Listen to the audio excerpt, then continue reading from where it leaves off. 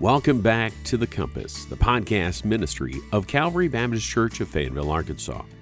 We're thrilled that you've chosen to download and listen as we continue our journey through God's Word. On today's podcast, Pastor Kirk is going to be continuing our series through the book of Philippians. But before we get to that, I want to invite you to come and to worship with us at Calvary. We're located at 1410 North Porter Road in Fayetteville, Arkansas, and you can find out more information at www.calvaryfayetteville.com. If you have questions, send those in, info@calvaryfayetteville.com, or give us a call at 479-442-4634. Again, Pastor Kirk is continuing our study through the book of Philippians with a message entitled, Our Hope in Christ. You can find that in Philippians chapter 3, verses 17 through 21. Let's listen together.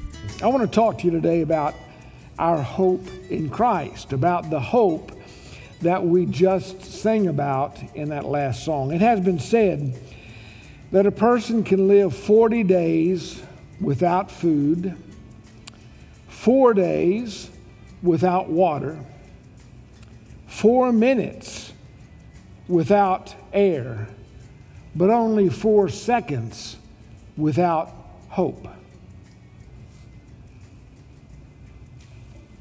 Hope. We just sang a wonderful testimony, a declaration of our faith for those who know Christ, that Christ is our hope in life and death.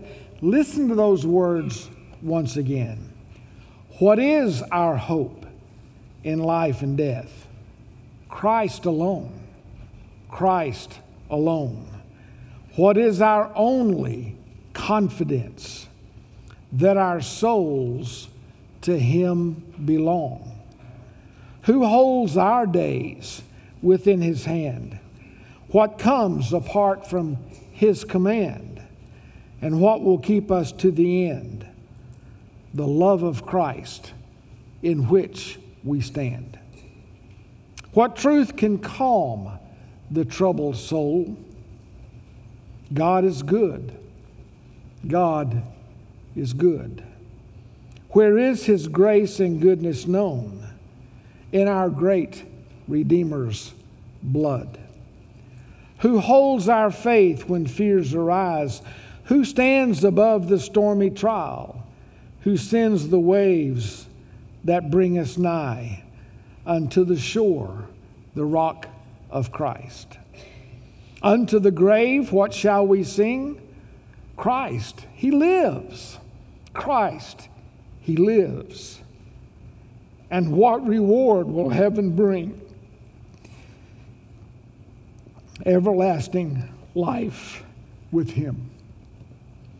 There we will rise to meet the Lord. Then sin and death will be destroyed.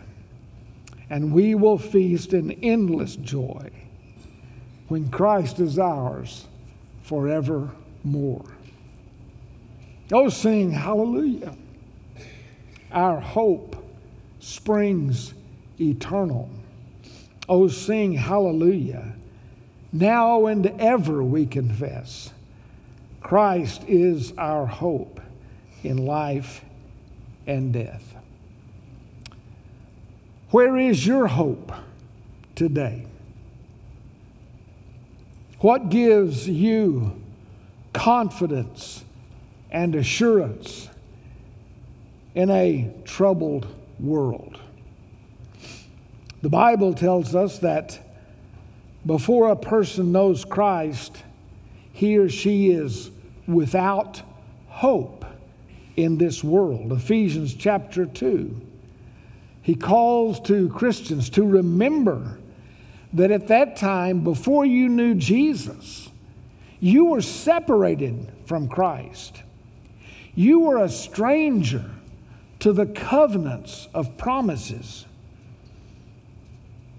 You had no hope, and you were without God in the world.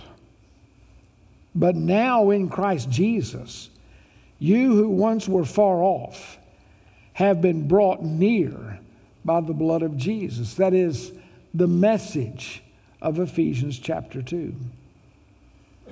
In contrast to the hopelessness of people without Jesus, those who truly know Christ, that hopelessness has been replaced by confidence and assurance. Not hope as we often think of it, as wishful thinking of something that may be true or may not be true. We just hope that it is. But the kind of hope the Bible talks about, for instance, in Hebrews 10, where it says, brothers, we have confidence to enter into the holy places by the blood of Jesus, by a new and living way that he opened for us through the curtain, that is, through his flesh. And since we have a great high priest over the house of God, let us draw near with a true heart in full assurance of faith. Let us hold fast to the confession of our hope without wavering. He who promised, Christ, is faithful.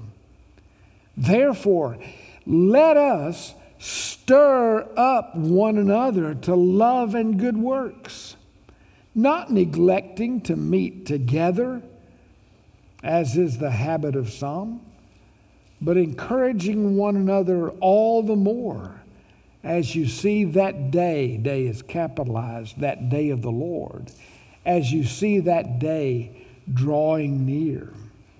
And from Hebrews chapter 6, listen to this assurance and confidence. We who have fled for refuge have strong encouragement to hold fast to the hope that is before us.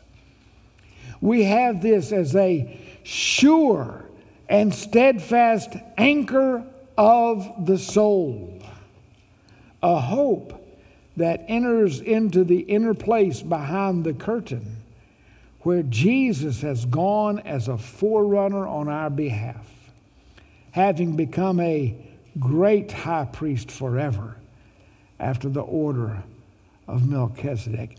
The anchor of our hope, the confidence, the assurance, the steadfastness of the anchor of our hope is not something that goes down, down, down to the deep and dark recesses of the sea to find, hopefully, some kind of rock down there. But instead, the writer to the Hebrews says our hope goes up, up, up. The anchor goes up behind the curtain into the Holy of Holies and is anchored around the very throne of God himself, our great high priest. Yes, we have a great hope in Christ. Well, remember from whence we have come in this book of Philippians. Paul is challenging these believers. He is writing from a Roman prison. He is in bondage. He does not know if he will survive or if he will be executed. He is writing to this church in Philippi, and he's challenging these people to stand firm in unity, to advance the gospel courageously, to unselfishly put one another first ahead of themselves.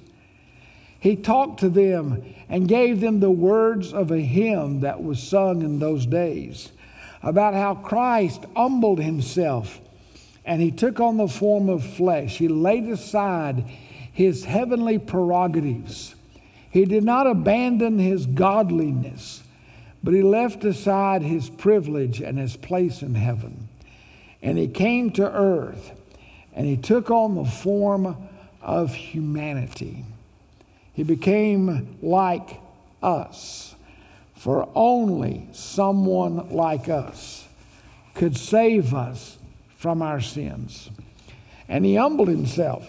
He not only became a servant, not only became human, he died. Even the shameful and horrible and torturous death on a cross. He was dead and buried. But on the third day, he rose again. And he was victorious in his resurrection over death. He showed who he was to the apostles as he ascended back to heaven. And there in heaven, a coronation took place. And he was declared and given a name that is above every name, the name Lord. He is our Lord Jesus Christ. And because he humbled himself, because he was willing to do all of that, we should follow him and his example in humility. Now, we are to make known Christ in his fullness. Paul said, that's my greatest ambition, and I pursue that. And all of God's children should do the same. Now we come to this last paragraph of chapter 3, our text today. And he tells us that in pursuing Christ, we have examples that we can follow. But we've got to choose the right examples to follow. And he contrasts two different kinds of people. We're going to read this in our text beginning in verse 17. Brothers, join in imitating me, and keep your eyes on those who walk according to the example you have in us. For many of whom I have often told you, and now tell you even with tears, walk as enemies of the cross of Christ.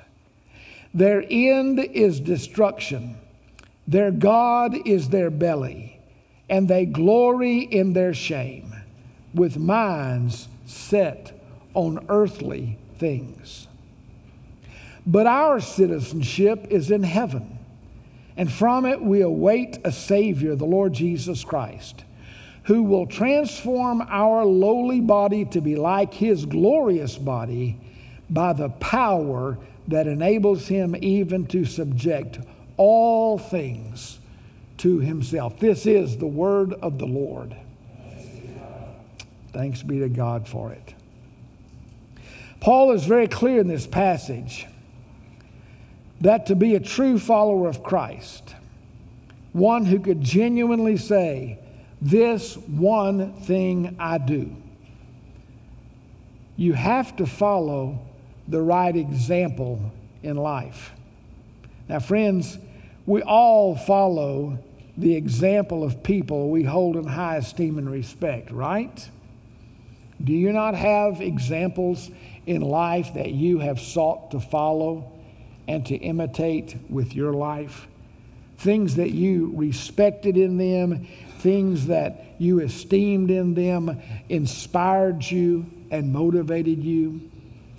I have all my life. I've had heroes like that. Now, they weren't always Christians. One of my first heroes, I remember as a young boy growing up, dare I say this, in the late 50s and early 60s.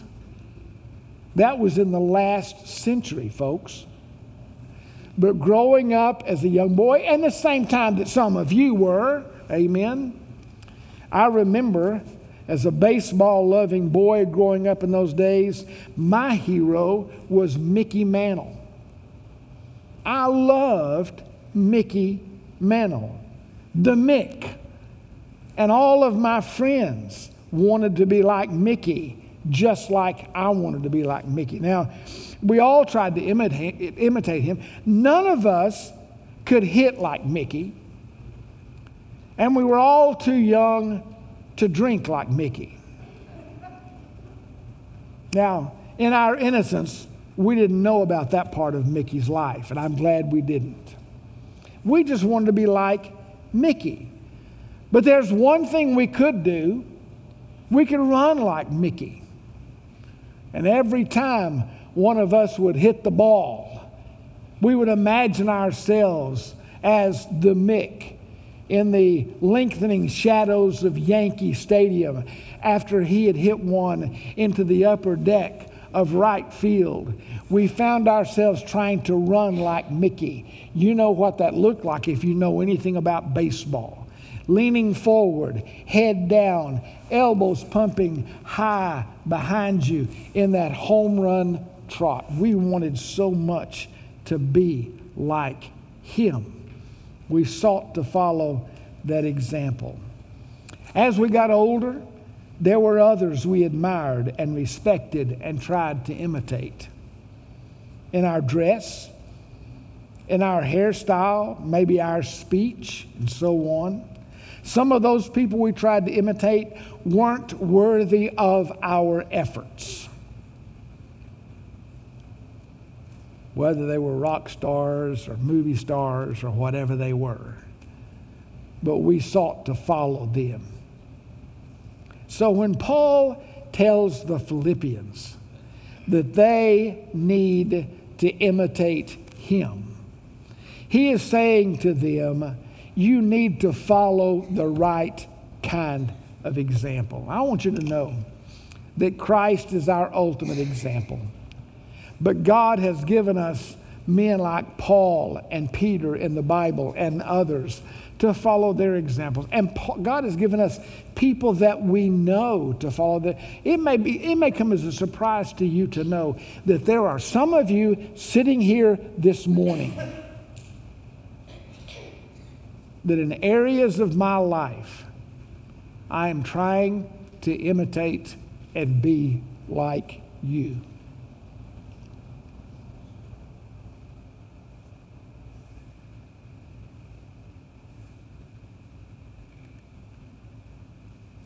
Thank you, Lord, for godly, courageous Christians, ordinary Christians who just keep plugging away, faithful in spite of all the obstacles of life. And such are some of you. Paul begins verse 17, brothers, join in imitating me, and keep your eyes on those who walk according to the example you have in us. Point number one, the imperatives of this passage. Now, I talked to you a few weeks ago about imperatives and indicatives. Do you remember that? This has to do with the Greek language in which these words were written. Imperatives are commands. Indicatives are indicators. They are information that help us understand the commands. Now, Paul gives two commands in these 5 verses, and both of these imperatives are found in verse 17 when he says, follow me. Follow me. Join in imitating me.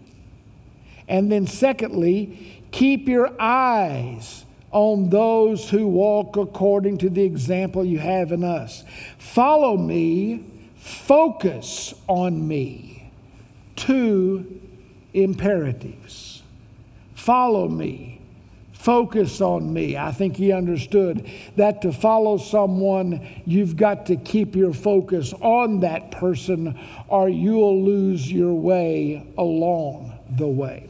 Now, it would sound a bit braggadocious, does it not, for Paul to say this?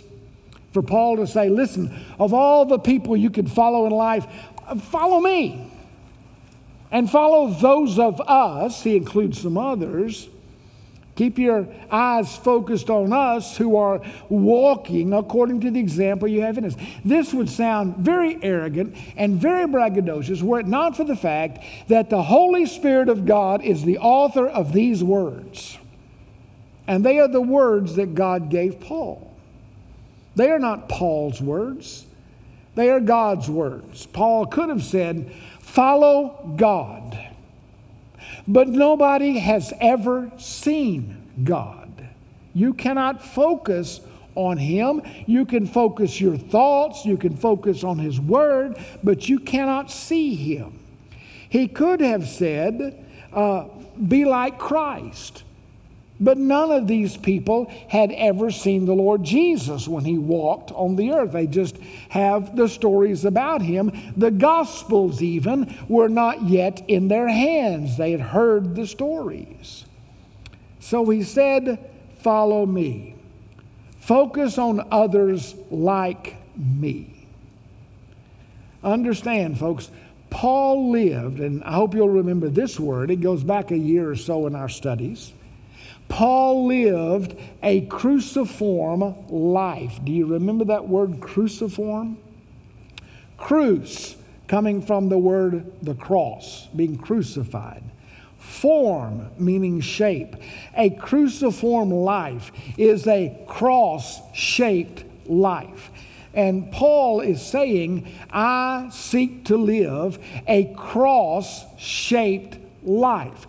I'm not just a follower of the one who hung on the cross and died for my sins, but I am such a serious follower of him that I am seeking to be crucified even as he was, of sacrificing myself, of sacrificing my own desires, of giving up my own ambitions in order to die to myself and to be like Jesus, to live a cruciform life. He has already said it in this chapter when he said, my ambition is that I may know him in his fullness, the power of his resurrection, but also that I may share in his sufferings, becoming like him in his death. That's a cruciform life. He made it even plainer when he wrote to the Galatians in the Galatians chapter 2 and verse 20. I have been crucified with Christ. It is no longer I who live, but Christ who lives in me. And the life I now live in the flesh, I live by faith in the Son of God who loved me and gave himself for me. Can you say that you are crucified with Christ? If you're a follower of Christ, you will be. If you are a follower of the Apostle Paul, imitating the right kind of person, you'll seek to give your life away. As Paul told the Corinthians, follow me as I follow Christ. That's what it means to follow the right kind of example. Those are the imperatives of this passage. Follow me, focus on me. Now, in the next 4 verses, Paul gives 2 verses as examples of people not to follow. And then 2 verses of the characteristics of the people that we should follow as our examples, as we seek to find our hope and our confidence fully in the Lord. So point number 2, verses 18 and 19, these are the hopeless people. The hopeless, verse 18 and 19. For many of whom I have often told you, and now tell you even with tears, walk in enemies of the cross of Christ. Their end is destruction. Their God is their belly, and they glory in their shame with minds set on earthly things. Now let's walk back through very quickly and let me tell you what he says about these people, and then I want to tell you what I think we can know otherwise about these people. He said, first of all, that they are many. That means great in magnitude or quantity. Folks, there are more people in this world that you should not follow their example than there are those that you should follow. Sad to say, oftentimes, even within the church, there are many that are not worthy of imitating. There are many who do not have their hearts set on the Lord. There are many who, though numbered among the people of God, they are living earthbound lives, not cruciform, cross-shaped lives. There are many of these people. He said their end is destruction. That word destruction means eternal ruin. It's talking about perdition. It's talking about hell. It's talking about separation from God. These people, their end is destruction. Their God is their belly. What does that mean? Well, the belly is a term used in Scripture sometimes to signify our appetites, what we desire. It's not just our appetites in food. It is our desires in the flesh, our values, what we hold dear. Their God is their belly, their appetites, their inner self, and it's not focused on God. And their glory is in their shame. In other words, their shame, their disgrace, their dishonorable conduct, they actually glory in what they should be ashamed of. The things that is their disgrace, the things about their lives that's dishonorable in its conduct, they glory in that. They find satisfaction in it. They boast about it. Their minds are set on earthly things. Their focus is all horizontal. It's not vertical. They are not following Paul. They are not focusing on men like Paul. Their minds are earthbound and worldly. They compare themselves with themselves, as Paul tells the Corinthians. These people only look at the world around them. That's what is important to them. And he finally says, they are enemies of the cross of Christ. They have become adversaries to God, to His Son, and to the message of the cross of Christ on which the Son died. They are enemies of that cross right there. Now, who are these people? Who are they? Who does Paul have in mind? He didn't name them. He didn't give us any kind of identity other than a description of what is unholy and what is hopeless about their lives. Some commentators, some scholars say that these are believers, they are Christians, but they are Christians who are not living up to their profession and their calling. Well, that's news to us, right? Did you hear that description? Their end is destruction. Their God is their belly. It's the world that they care most about. They are enemies of the cross. I'm going to tell you, I don't believe these are saved people at all. I believe they are lost people. I believe they are not born again followers of Christ. So then why would Paul feel like he needed to warn these Christians at Philippi not to follow those unsaved people? I believe we have, and understand here, we have to somewhat read between the lines of what he's saying to us. Now, I realize that's a dangerous thing to do in the Bible, isn't it? We should always focus on what we know, not to add to Scripture, not to take away from Scripture. But evidently there was some reason why Paul felt like he needed to warn these believers, these faithful church members at Philippi, not to follow the example of these people. Let me tell you what I believe about them. I believe these are people who knew the talk, but did not have the walk. They knew the talk, but they did not have the walk. Though they were walking as enemies of the cross, they knew how to talk like Christian people. These people were not unfamiliar with the gospel. They were not unfamiliar with the church. They were people that I believe not only knew the talk, but they were people who once had professed Christ as Lord and Savior. They had once professed Christ. They were known to have been Christ followers, at least in name and in word and in profession. They probably had once professed faith in Christ as Savior and Lord. But third, somewhere, for some reason, they abandoned that profession and their obedience to Christ. In other words, they fell into apostasy. They fell away from the truth. They apostatized.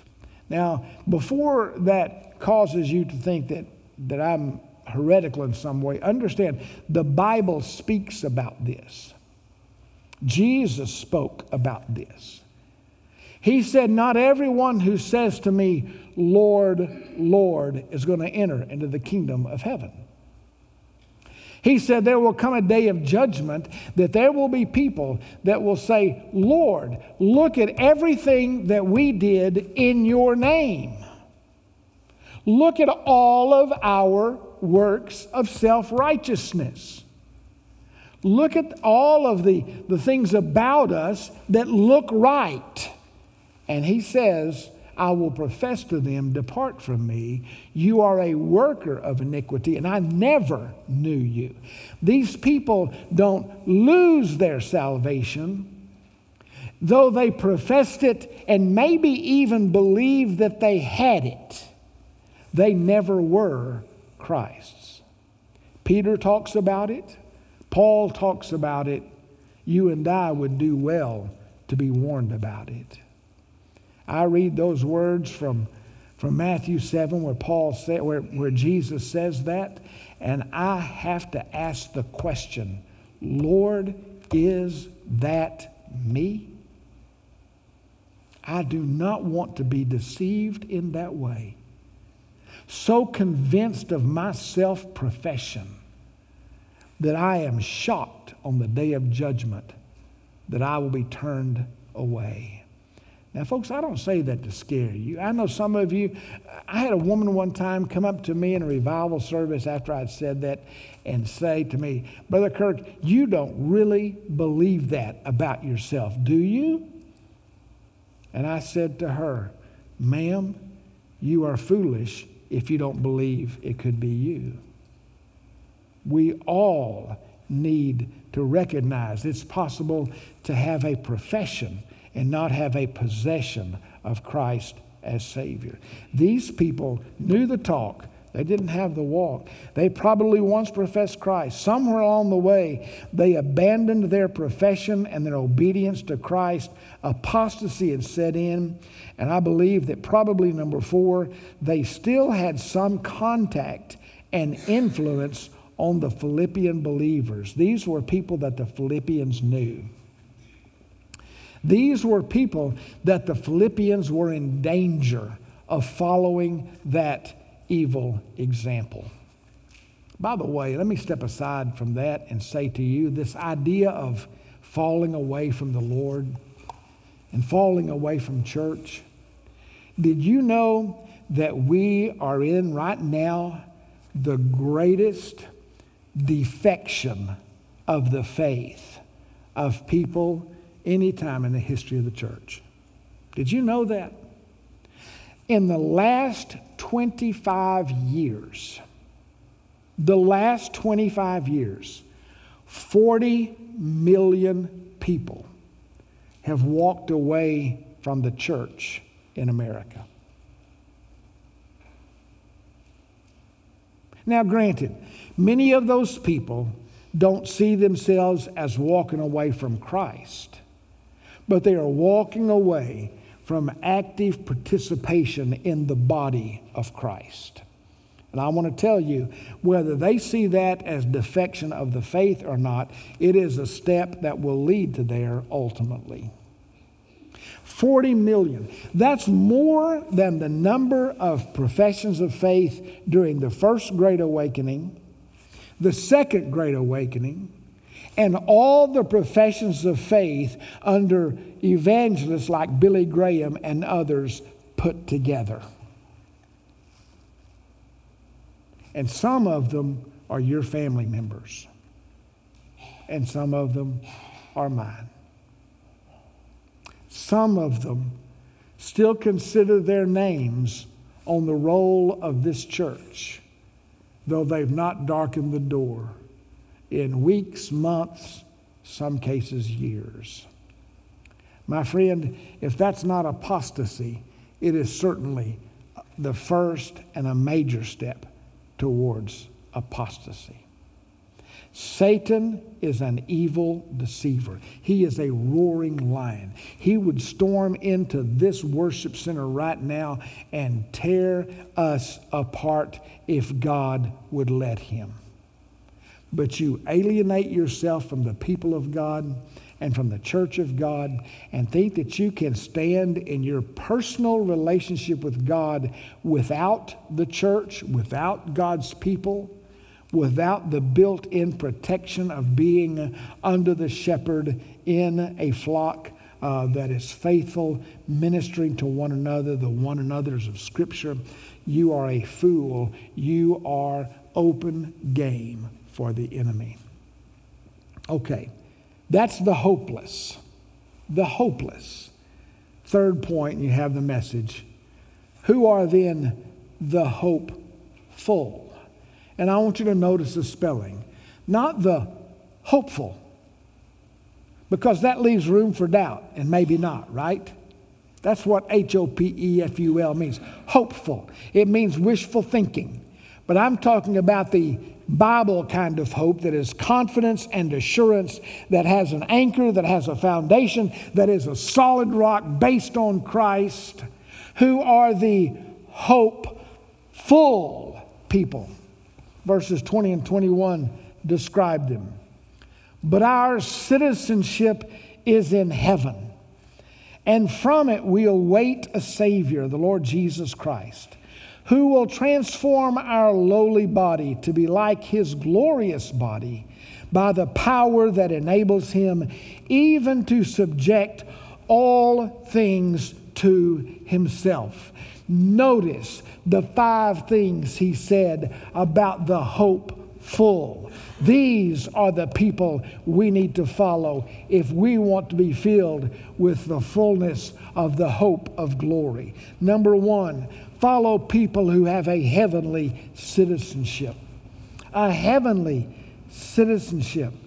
The Bible tells us very plainly, just like this church at Philippi, remember, this is a Roman colony, not just a city in the empire. It is a little Rome. These people had instant Roman citizenship. Although Rome was 850 miles to the west, these people were citizens of Rome, and they took pride in that. And so he tells this church that is being persecuted by the non-believers around them, listen, better than having your citizenship in Rome, our citizenship is in heaven. That you are an outpost. You are a colony of heaven, that right there where you are. And beloved, understand, that's what Calvary Church is. We are an outpost of heaven. We are a colony of heaven. We are ambassadors for Christ. Every one of us. That's what Paul told the church at Corinth. We represent Jesus. We speak for him. We have a heavenly citizenship. What does that make your relationship to the world? To the world, these are the words the New Testament uses. Christians are exiles. Exiles. You read that in 1 Peter. And not just exiles, but Peter calls us elect exiles. You have been chosen by God. You were chosen by him in eternity past. In his sovereignty, he predetermined you. He chose you. He called you to himself. You are elect exiles. Not only are you exiles, you are pilgrims. Pilgrims. You don't have to wear a funny black hat to be a pilgrim. That's a joke. Okay, that's a joke. Thought maybe some of you may need that to wake back up. And you didn't laugh. Perfect evidence you were asleep, right? We are pilgrims. What does that mean? It means we are strangers in a foreign land. He calls us sojourners. We are temporary residents. Temporary residents. He calls us, in one place even, aliens. Aliens.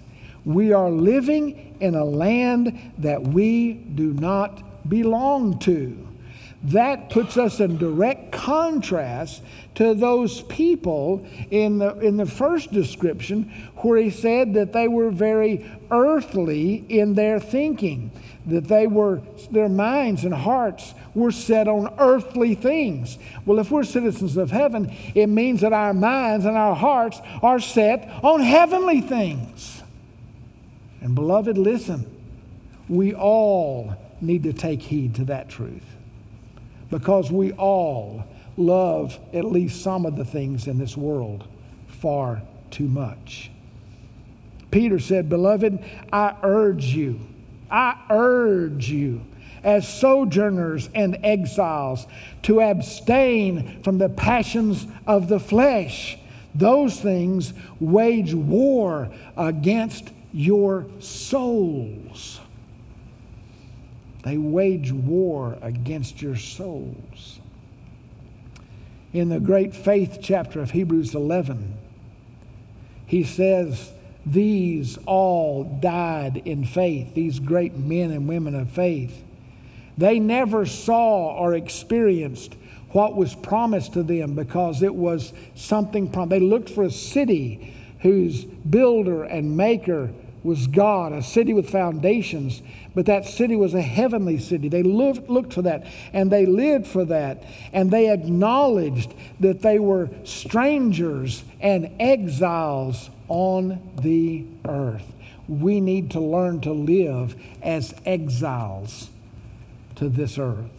So they are citizens of heaven. Not only that, he said they have a Savior. They have a Savior. It's the Lord Jesus Christ.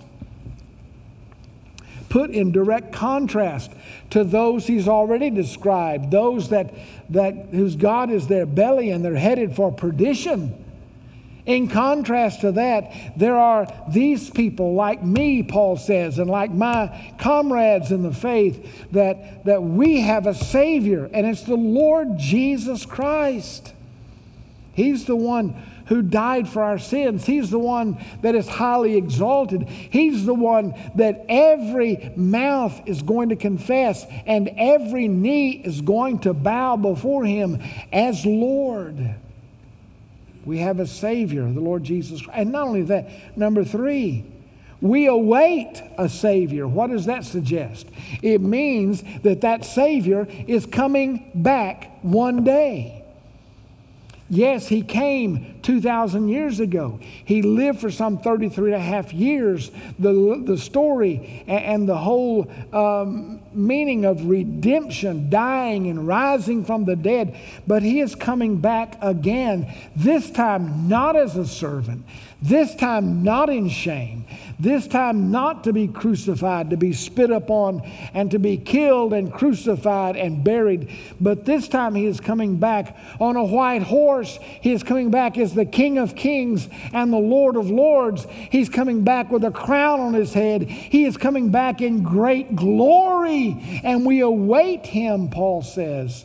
And we still await him today. And just because it's been 2,000 years or almost 2,000 years since the time of Christ doesn't diminish in one whit the reality that Jesus is coming back. If you believe that, say amen.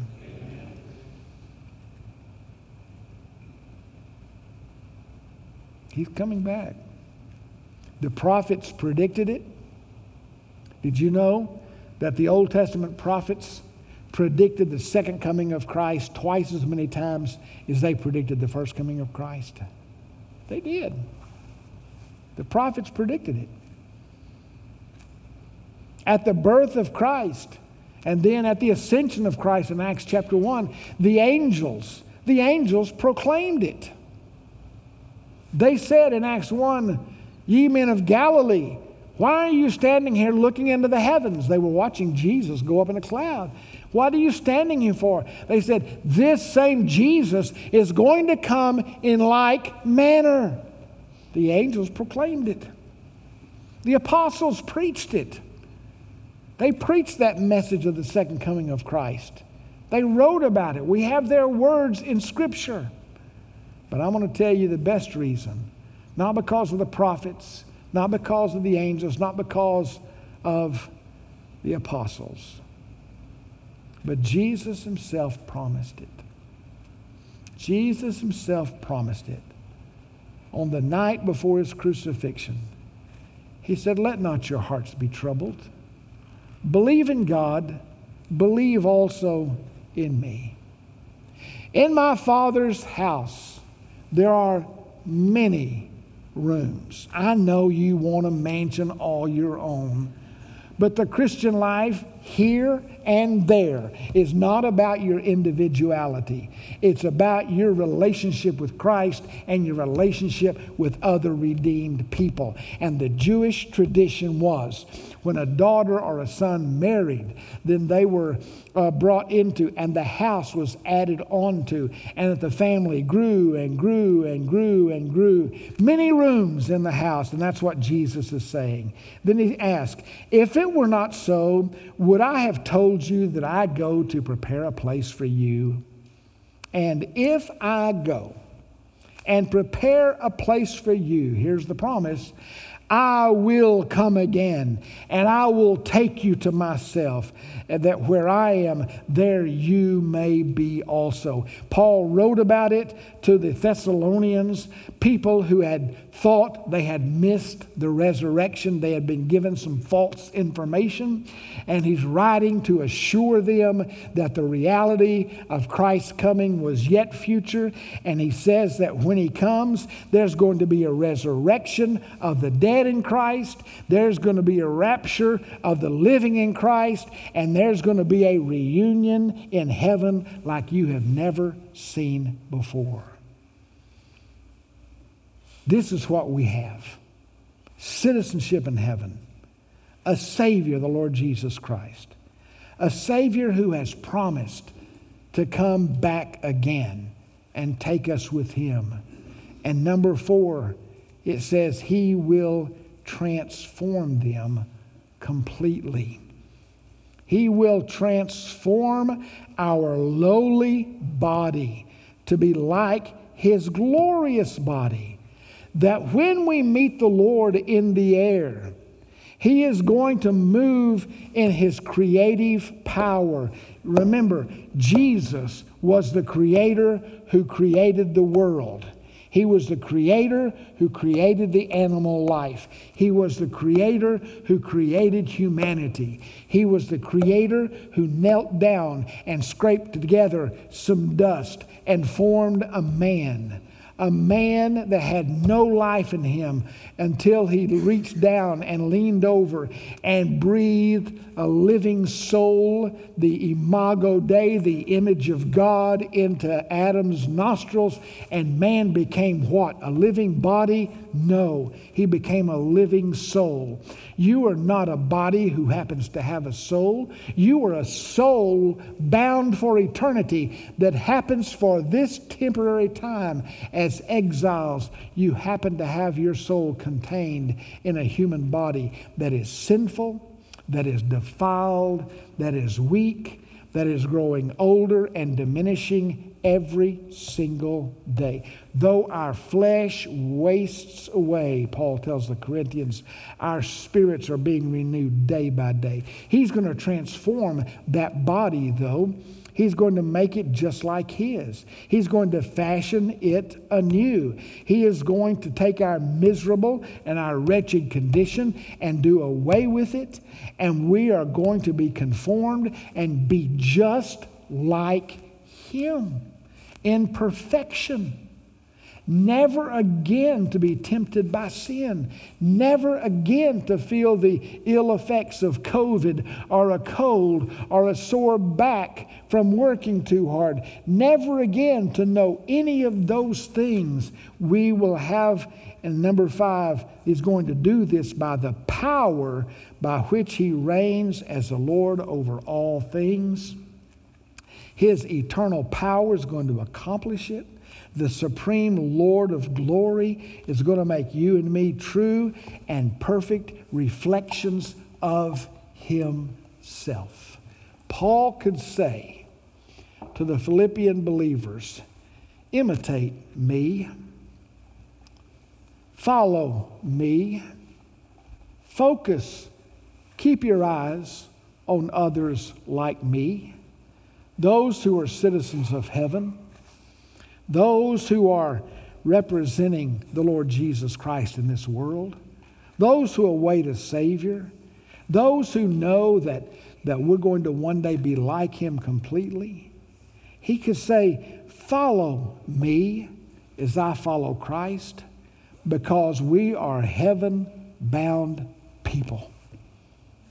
And this gives hope. Hope.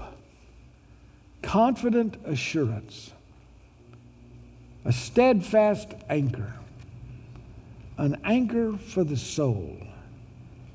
And we can be perfect reflections of the Lord of glory. That's why I press on. That's why I keep moving towards Christ. Well, as we've already seen, the book of Hebrews talks about our hope being like an anchor, like a solid ground beneath our feet. For 2,000 years, those truths have inspired pastors to preach, evangelists to evangelize, songwriters to write, musicians to form chords and notes to communicate that truth. And for years, 2,000 years, that very mental picture of an anchor, anchored to Christ, standing on solid ground, has inspired believers. Believers like Priscilla Owens, a Sunday school teacher in the 1800s, who wrote asking the question, will your anchor hold in the storms of life? When the clouds unfold their wings of strife? When the strong tides lift and the cables strain, will your anchor drift or firm remain? We have an anchor that keeps the soul steadfast and sure while the billows roll. Fastened to the rock which cannot move, grounded firm and strong in the Savior's love. Or like Edward Mote, a carpenter and just simple cabinet maker, who wrote the words, my hope is built on nothing less than Jesus' blood and righteousness. I dare not trust the sweetest frame. I wholly lean on Jesus' name. When darkness veils His lovely face, I rest on His unchanging grace. In every high and stormy gale, my anchor holds within the veil. His oath, His covenant, His blood supports me in the whelming flood. When all around my soul gives way, He then is all my hope and my stay. On Christ the solid rock I stand. All other ground is sinking sand. All other ground is sinking sand.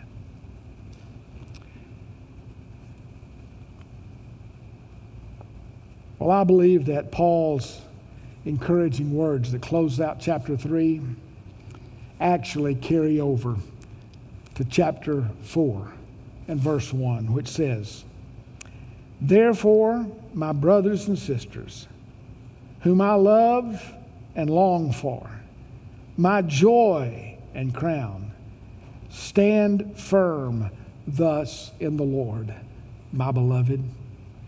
Stand firm in the Lord.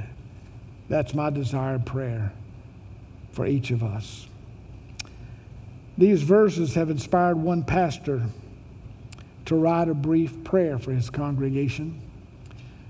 As our musicians make their way this way, let me read this prayer to you, for it is my prayer for you, and it is our closing prayer for today.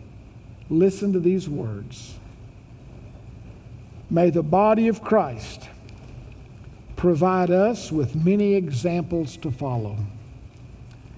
May the lives of the enemies of the cross be cause for tears and alarm. May the wonders of our citizenship and our future dance in our souls. And may we stand firm in the pursuit of the upward call of God in Christ Jesus. All of God's people said, amen. Our heart's desire is that you grow and understand the direction God has for you in your life. We hope that by listening today, you are one step closer to discovering that for yourself. If you live in Northwest Arkansas and are looking for a church to call your own, we invite you to reach out to us at Calvary as we study and serve together. We meet for worship at 10:30 on Sunday mornings at 1410 North Porter Road in Fayetteville, Arkansas. If you wish to find out more information about Calvary Church or simply contact us, you can do that through our Facebook page or at calvaryfayetteville.com. Until next time, remember that God, His Word, and His people can provide direction for life.